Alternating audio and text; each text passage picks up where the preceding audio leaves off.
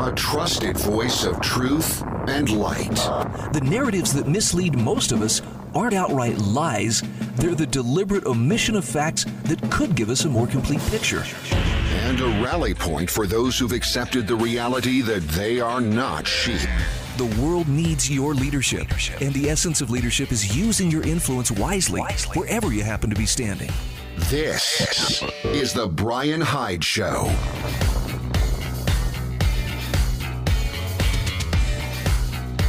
And once again, I welcome you to the show. We are here today to revel in wrongthink, which it turns out isn't that hard to do in the time and age in which we live. Oh, just wait till you hear what I've got on tap. By the way, thanks to Nikki's Wholesale Food Warehouse, also Jeff Staples Real Estate, and the Staples Turner team at Patriot Home Mortgage for being sponsors of this program. And thank you for being part of our growing audience of wrong thinkers.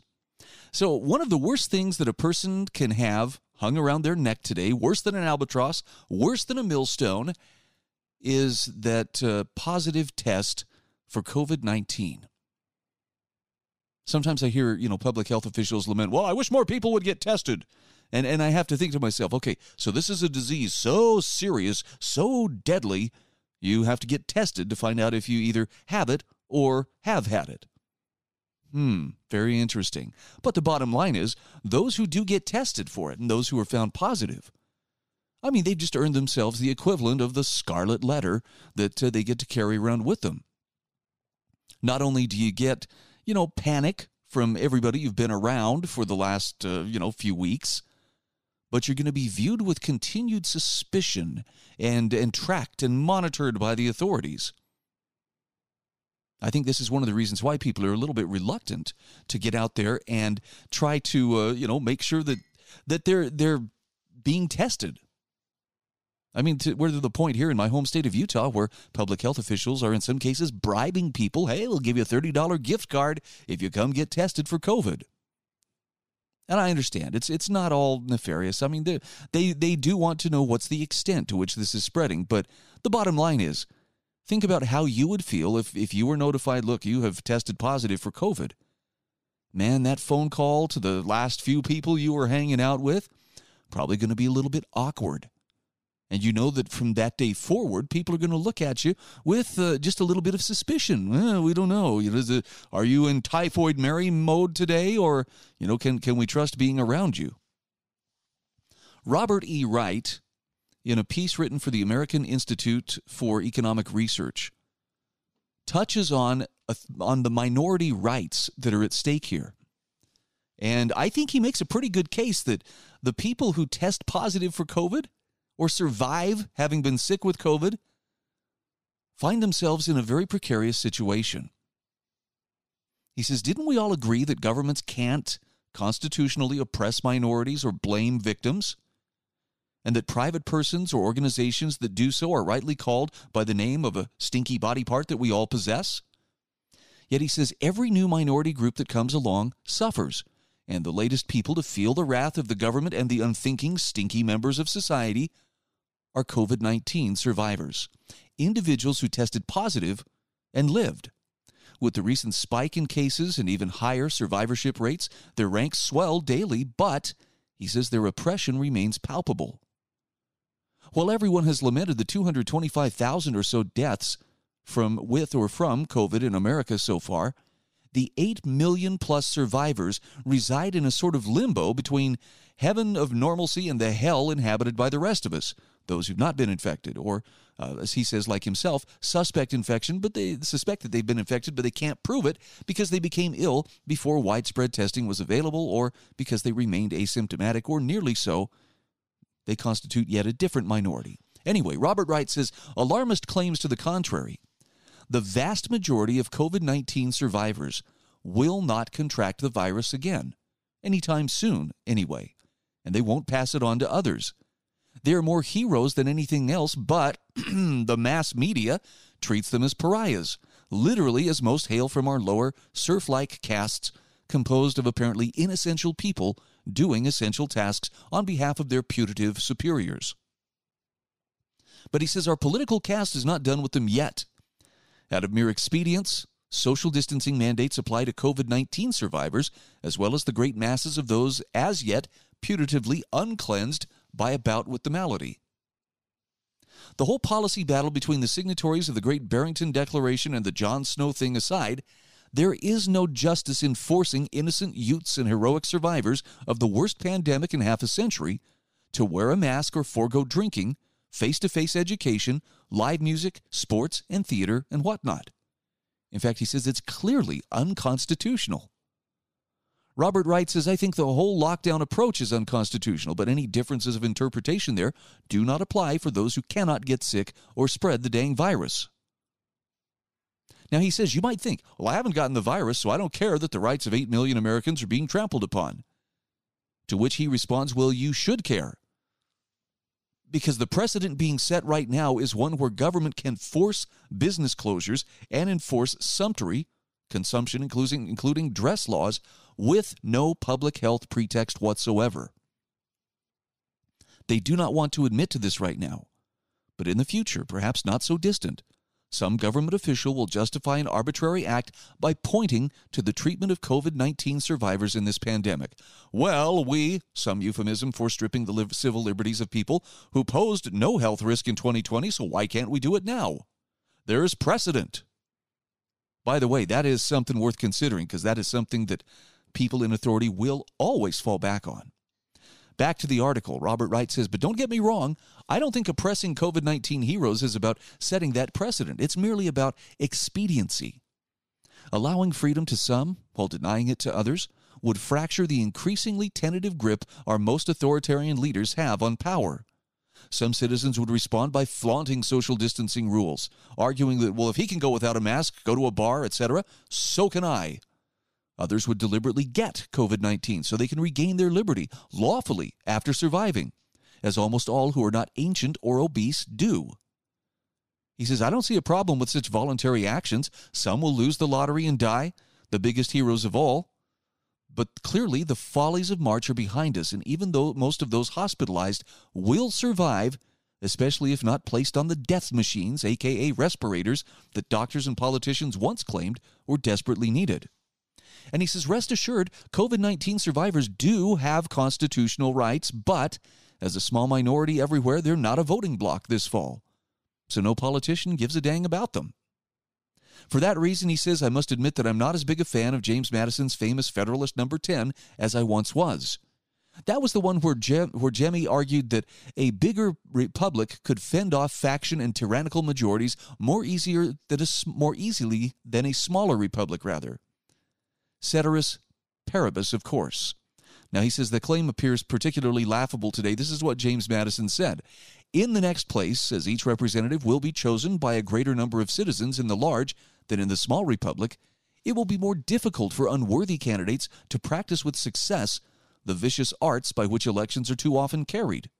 And the suffrages of the people, being more free, will be more likely to center in men who possess the most attractive merit and the most diffusive and established characters. End quote. All right, got to admit, that didn't age particularly well. Robert Wright says if half of the mud that U.S. Senate candidates David Perdue and John Ossoff have slung at each other on the public airwaves is true, Georgians ought to take both of them out back of the barn and save themselves the embarrassment of having either of those miscreants represent them in D.C.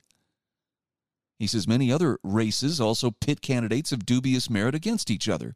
No matter which candidate wins any given election, the American people lose because they come to be led by knaves instead of statesmen. Now, he says Madison was right that a rage for paper money, for an abolition of debts, for an equal division of property, or for any other improper or wicked project will be less apt to pervade the whole body of the Union than a particular member of it.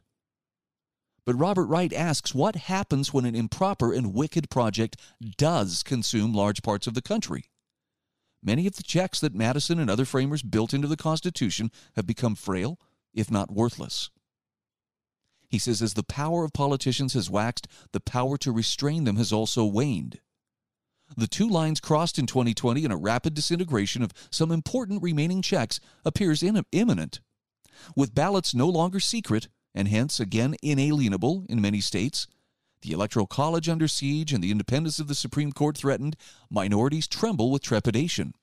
barring a disunion or a return to states' rights. He says the only real question now is who shall be the next minority, besides our heroic COVID-19 survivors, that is.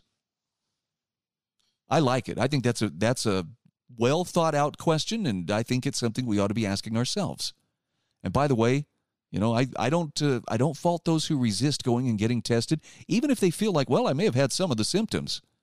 Sometimes you just don't want to know because there might be some added baggage that comes along with that diagnosis. And by the way, I say this as someone who went and got tested some weeks ago. What do we do? How about we try reining in government? We'll deal with the other stuff along the way.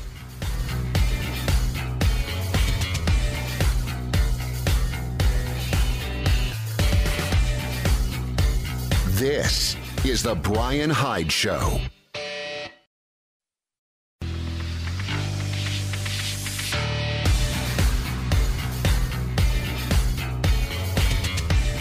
This is the Bryan Hyde Show. All right, welcome back to the show. Just a quick shout out to Jeff Staples Real Estate. Jeff has been one of our stalwart sponsors this month, and I do appreciate that. If you are listening to me anywhere within the state of Utah, I will let you know that Jeff is a part of ERA Brokers Consolidated. And I would encourage you, if you are looking to sell your home for more or purchase your home for less, Jeff's the guy you need to talk to. You can go to jeffstaplesrealtor.com. It's jeffstaplesrealtor.com. Or if you want to take the roundabout way, just log on to my show notes at thebryanhydeshow.com, and there at the bottom of the page you'll find a direct link to my sponsors, each and every one of them, so you can visit them. So let me ask this question. How's this for a timely one? Who deserves your trust in the COVID debate? The more I look at even the political contest that will be decided a week from today, the more I recognize that, the COVID debate, the lockdown versus don't lock it down, I think is becoming, that's the defining divide right now in American society. Does that sound too dramatic? I hope it doesn't, but I really believe that's the case. The confrontations that I see, and it's not just in American society. This is pretty much everywhere in the first world right now.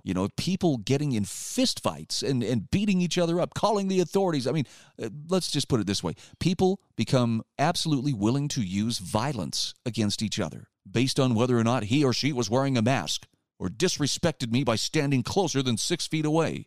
What a crazy time. Stacey Rudin, writing for the American Institute for Economic Research, tackles the question, who deserves your trust in the COVID debate? By the way, she draws a parallel here that's going to make some people really angry, but I think she's dead on when she compares the non-lockdowners to abolitionists from just a few generations back. I'll give you time to grab your blood pressure medication. Go ahead. Okay. She says, Stoic philosopher Epictetus believed that honorable character and a life of wisdom begin with a clear understanding of one basic principle. Some things are within our control, and some things are not. Seems pretty self-evident, wouldn't you say?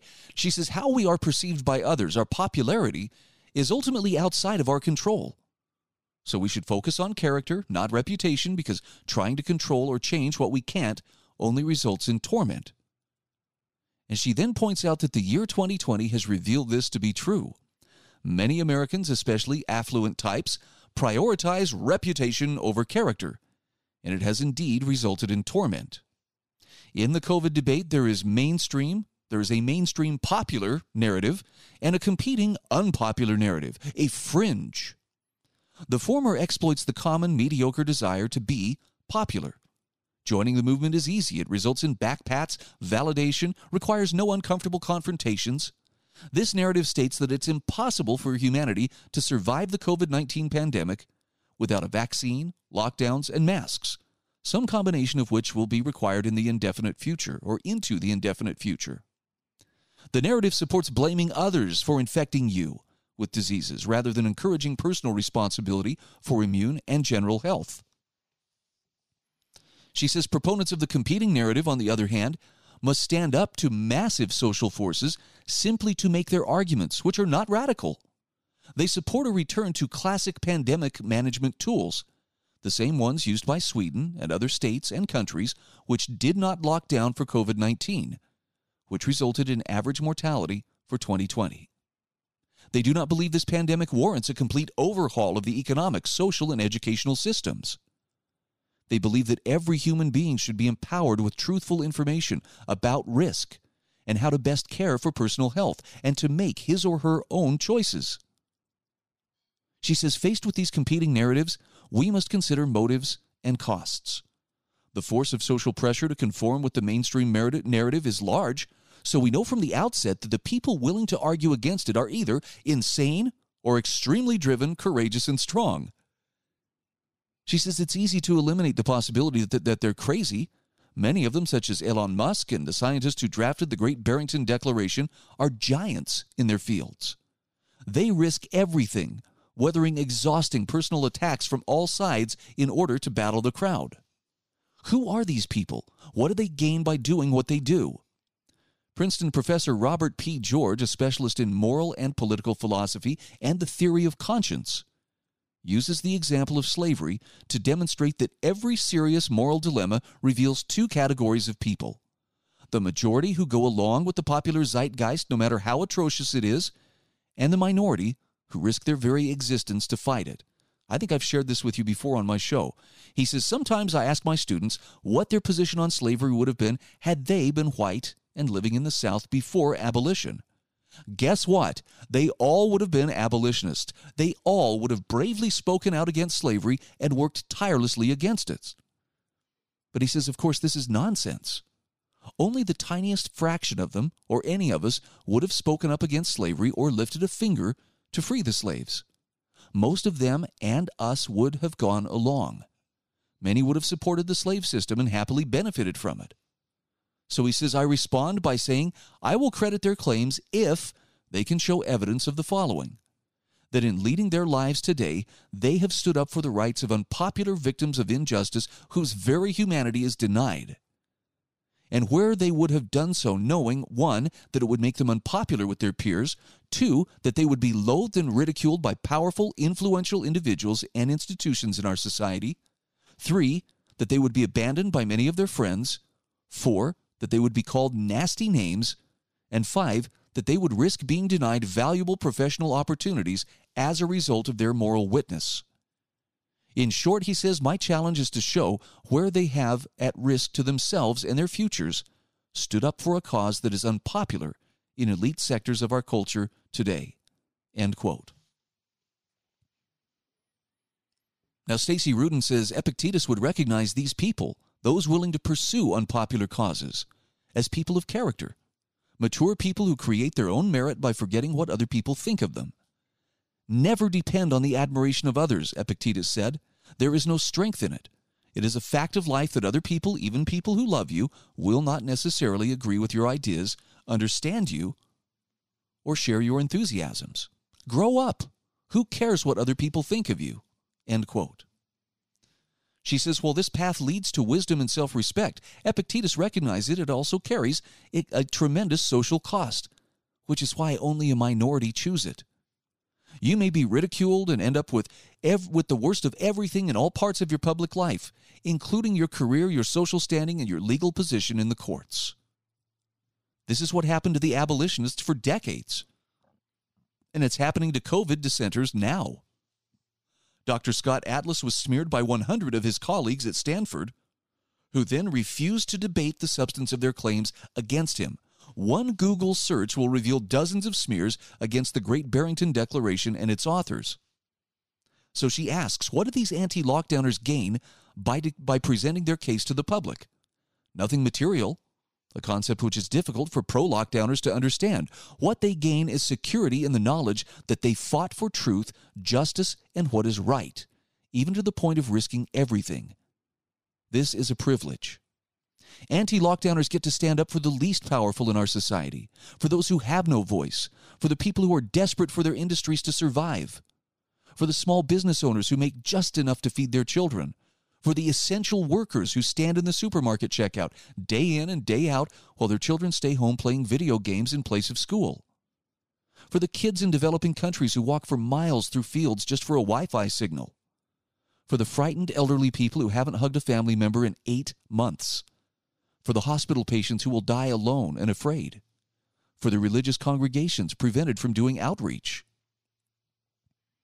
for the families foregoing holidays, birthdays, and travel, for the socially isolated, for the babies who are growing up without seeing smiles, for the special needs kids deprived of their therapies, for the women and children locked home with abusers, for the new patrons of the food bank, for the formerly proud career men, newly sunk to the unemployment line, for those driven to drinks or to drugs, for those whose rehab was suspended. There's more. We'll come back to it in just a moment.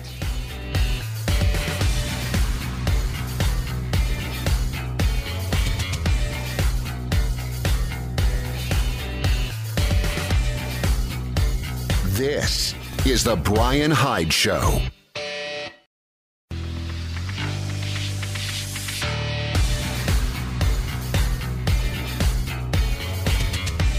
This is the Bryan Hyde Show. Hey, once again, welcome back to the show. I'm sharing with you what I consider one of the more powerful articles that I've come across this week. It's from Stacey Rudin. Who deserves your trust in the COVID debate? The lockdowners or the anti-lockdowners? And as we went to break, she was describing what it is that the anti-lockdowners are standing up for. What do they gain?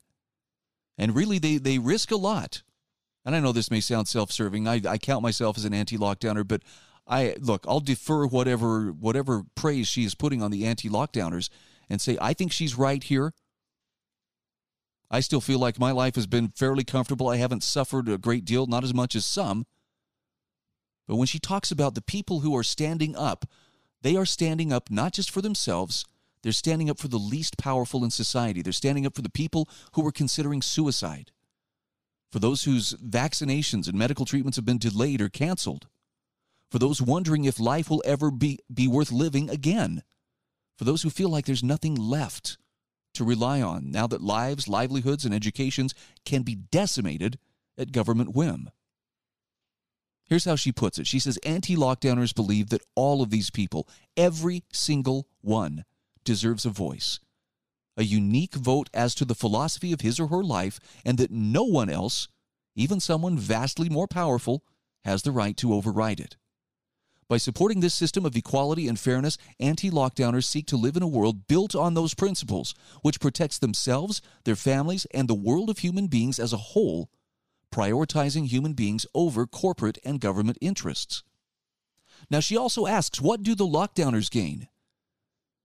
And to answer this question, she says we need only consider who the acceptance of their program benefits: tech interests, billionaires, pharmaceutical companies, certain political parties, the 1%, the same people who can easily work from home, who are not harmed by lockdowns, who consider themselves so smart that their decision as to what should be scary must hold for every single person on the planet.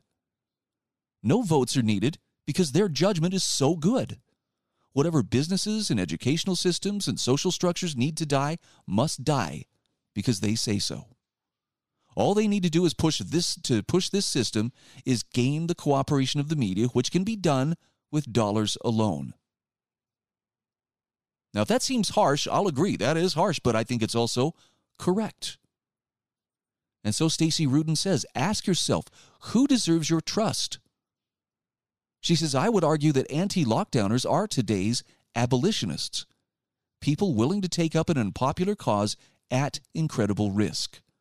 Lockdowners may currently be popular, she says, but they are on the wrong side of history. Now, I got to tell you, that struck a nerve with me. But then again, I've had a long time of practicing for the day when standing for truth would be hard. And I'm not trying to pretend that I've got this down like it's so easy and so good, and nothing phases me. It's painful sometimes. It sucks when people question your motives and think, well, you're just doing this for attention. But there have been so many great people, so many great souls ahead of us who have done this. I want to be worthy to stand in their company one day. And I definitely, like Stacey Rudin points out, I want to be able to tell my children and their children, I did my part. Imperfect as it may have been, awkward and clumsy as it may have been, I did my part because I knew deep down that it mattered. And by the way, I'm not trying to guilt you, so if you're feeling guilt, please understand that's not me trying to put that on you and saying you should be doing exactly the same. I'm simply explaining this is why Stacey Rudin's message resonates with me. And I think it's a choice that every one of us gets to make. And I would ask you, give it some serious consideration. Don't just, don't treat it lightly, or worse yet, don't try to hide from it. In fact, I want to shift gears now and share with you an article from Gary Barnett. This was published this morning on LouRockwell.com. Here's the title: Freedom is Strength, Obedience is Weakness, and Indifference is Cowardice.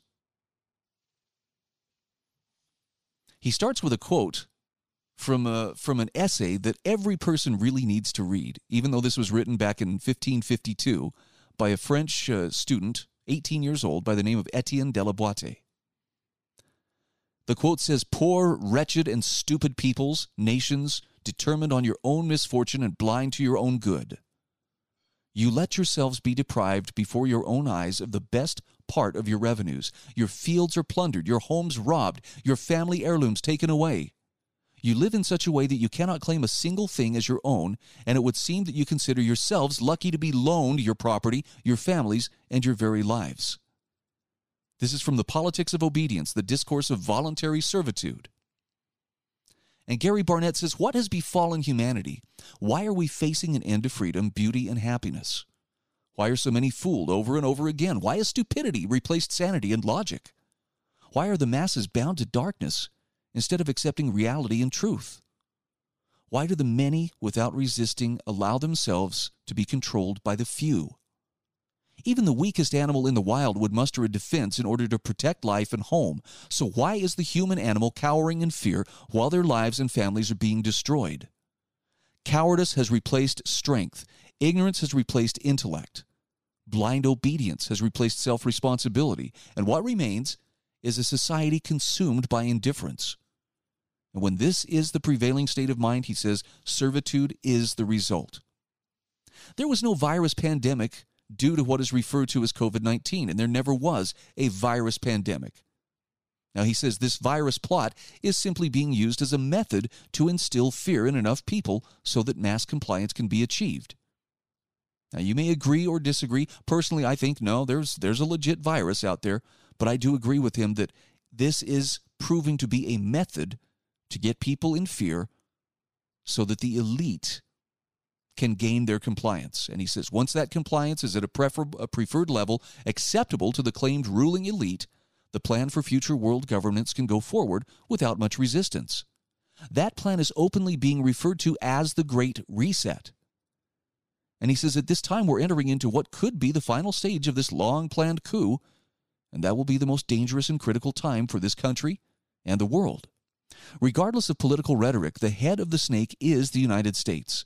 Even with the destruction of this economy as we know it, the most powerful in the U.S. will still be at the top of a technocratic pyramid of power. Globalization is certainly the goal, but there will be a ruling hierarchy made up of U.S. individuals, powerful banks, corporations, and foundational entities in the most powerful positions. The upcoming election, he says, will most likely prove to be the initiation of the next and most important stage of this vast conspiracy meant only to gain total control of all economic, monetary, and social constructs. This could lead to mass unrest, which in turn could lead to a much higher presence of enforcement agents, including police, reserves, and even active military. And he says the timing is also right at the beginning of flu season, and with all the false cases due to bogus PCR testing, the fake pandemic will again take center stage. Given that immune systems throughout this country have been greatly compromised and decimated over the past 8 months, and just in time for flu season, there will probably be more sickness and death than normal.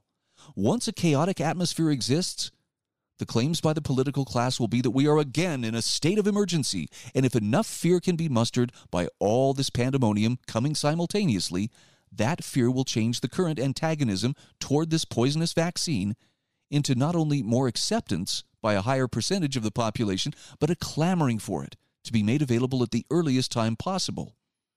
While this scenario may seem somewhat complicated and unlikely to occur, he says this is not the case due to the fact that everything is set to fall into place in a systematic manner. This has been structured properly and purposely and planned over a long period of time, and he says there should be no surprise to see that all of these things happening at once, which will cause much confusion and anxiety, could quickly lead to a state-captured society worse than has been evident to date. And here's the kicker. He says this is why hiding from reality, hoping things will turn out for the best, and expecting things to get back to normal without strong resistance will cause the end of liberty. Weakness and apathetic attitudes are what the powerful expect and what they desire. If the people continue to acquiesce to all state mandates, refusing to say no to these tyrannical measures, and voluntarily shut down their lives and their livelihoods for what will falsely be referred to as the greater good, Gary Barnett says we will all be doomed. So what is this all leading up to? There's more to this article. I hope you will check it out for yourself in the show notes at thebryanhydeshow.com. It means that we have a decision to make. And trust me, there's no one who wishes that they could just walk away from this, find a quiet place in the hills, and just let it all collapse into dust without having a front row seat to it. But I don't believe God placed me here or you at this point in time to turn our backs when our influence is desperately needed. I think we're a part of this fight, and I think we ought to rise to it and do our part. What do you think? This is the Bryan Hyde Show.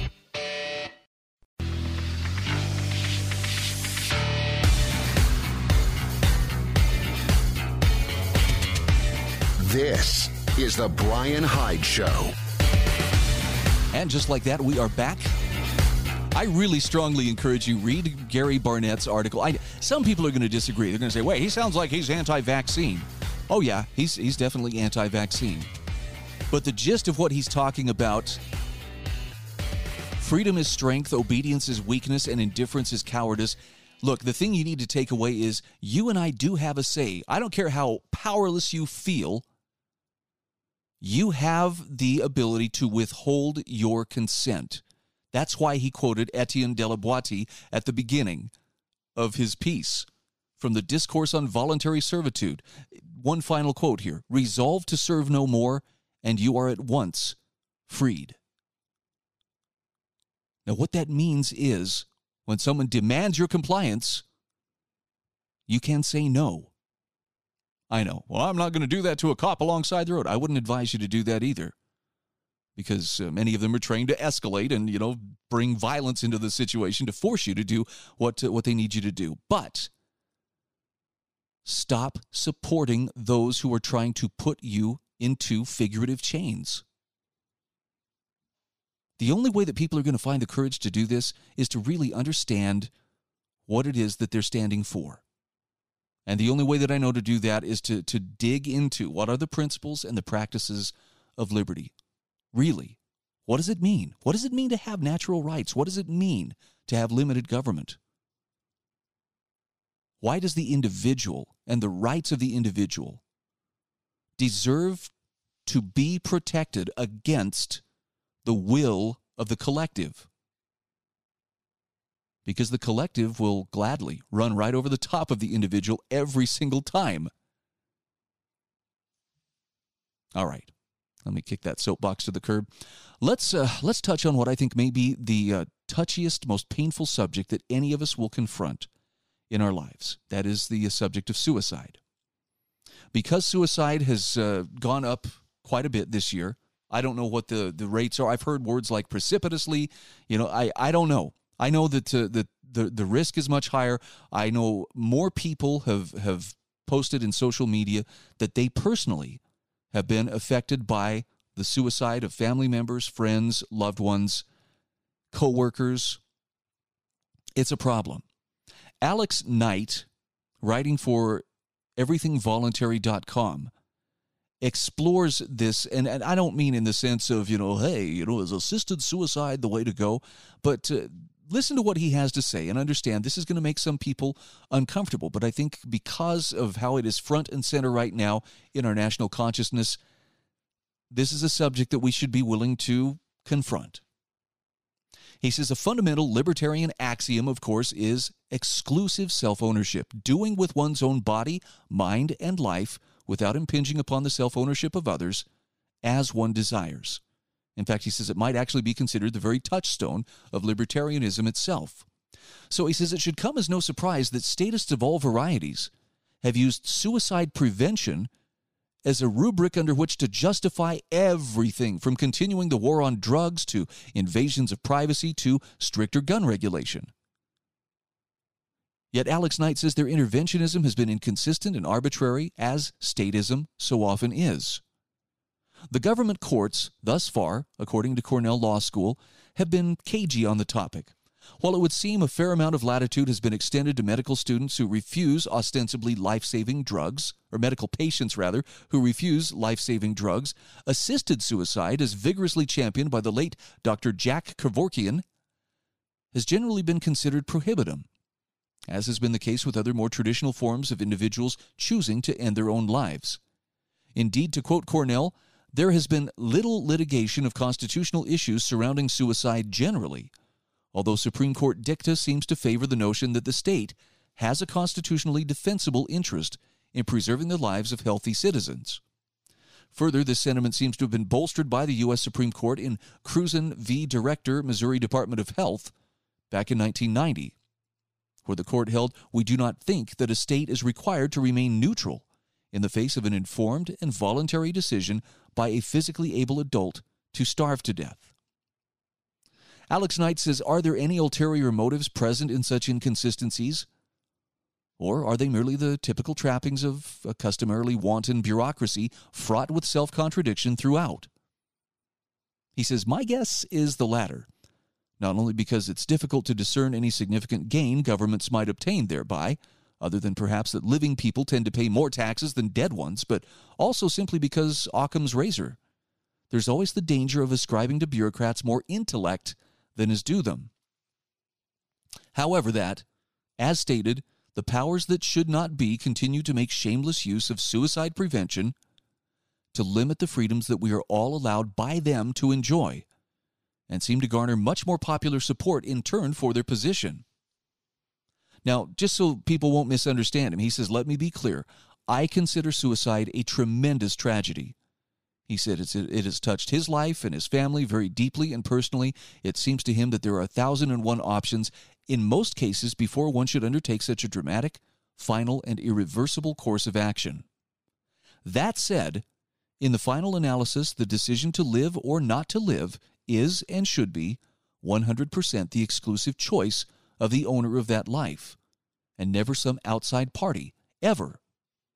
We may offer our advice, our genuine compassion, our emotional solace to those who grieve and consider suicide, but he says it ultimately remains their choice, not ours, and certainly not government's.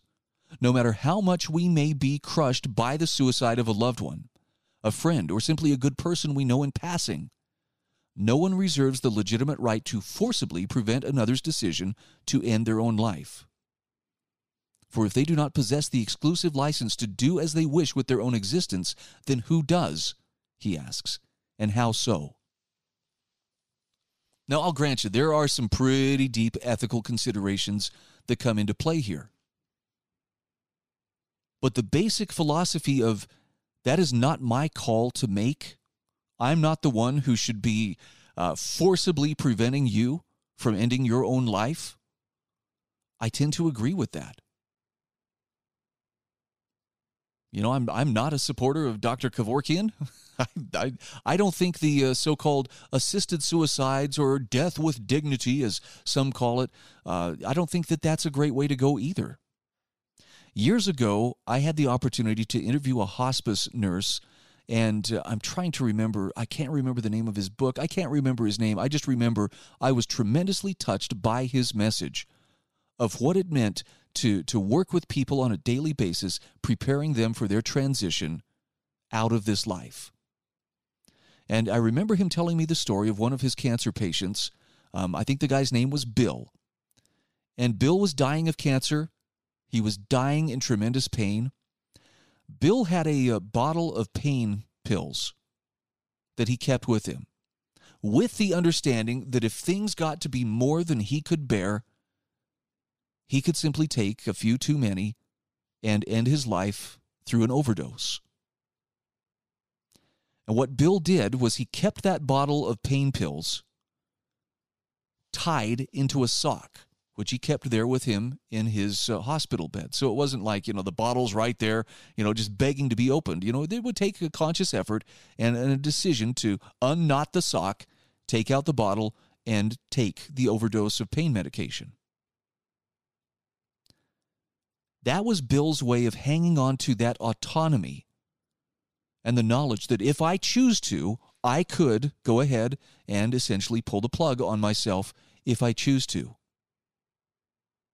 But he talked about how proud he was to see Bill fight that fight through to the very end. He never untied the sock.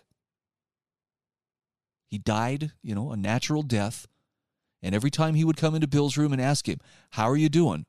Bill would hold up that sock with the pill bottle in it and say, "I'm hanging in there."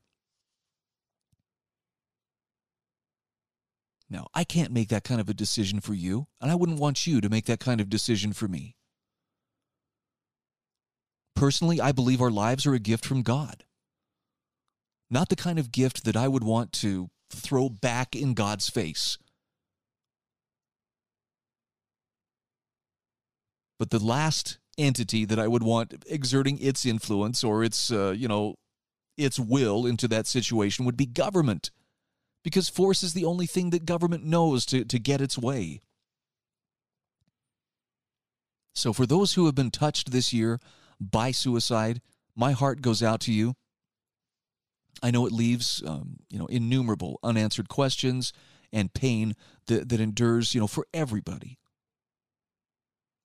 At the same time, I think this is an article that Alex Knight does, I think, justice to examining the subject and at least asking some of the kind of questions that could get us thinking productively. Check it out. It's in the show notes at thebryanhydeshow.com. Thanks again for being part of our growing audience of wrong thinkers.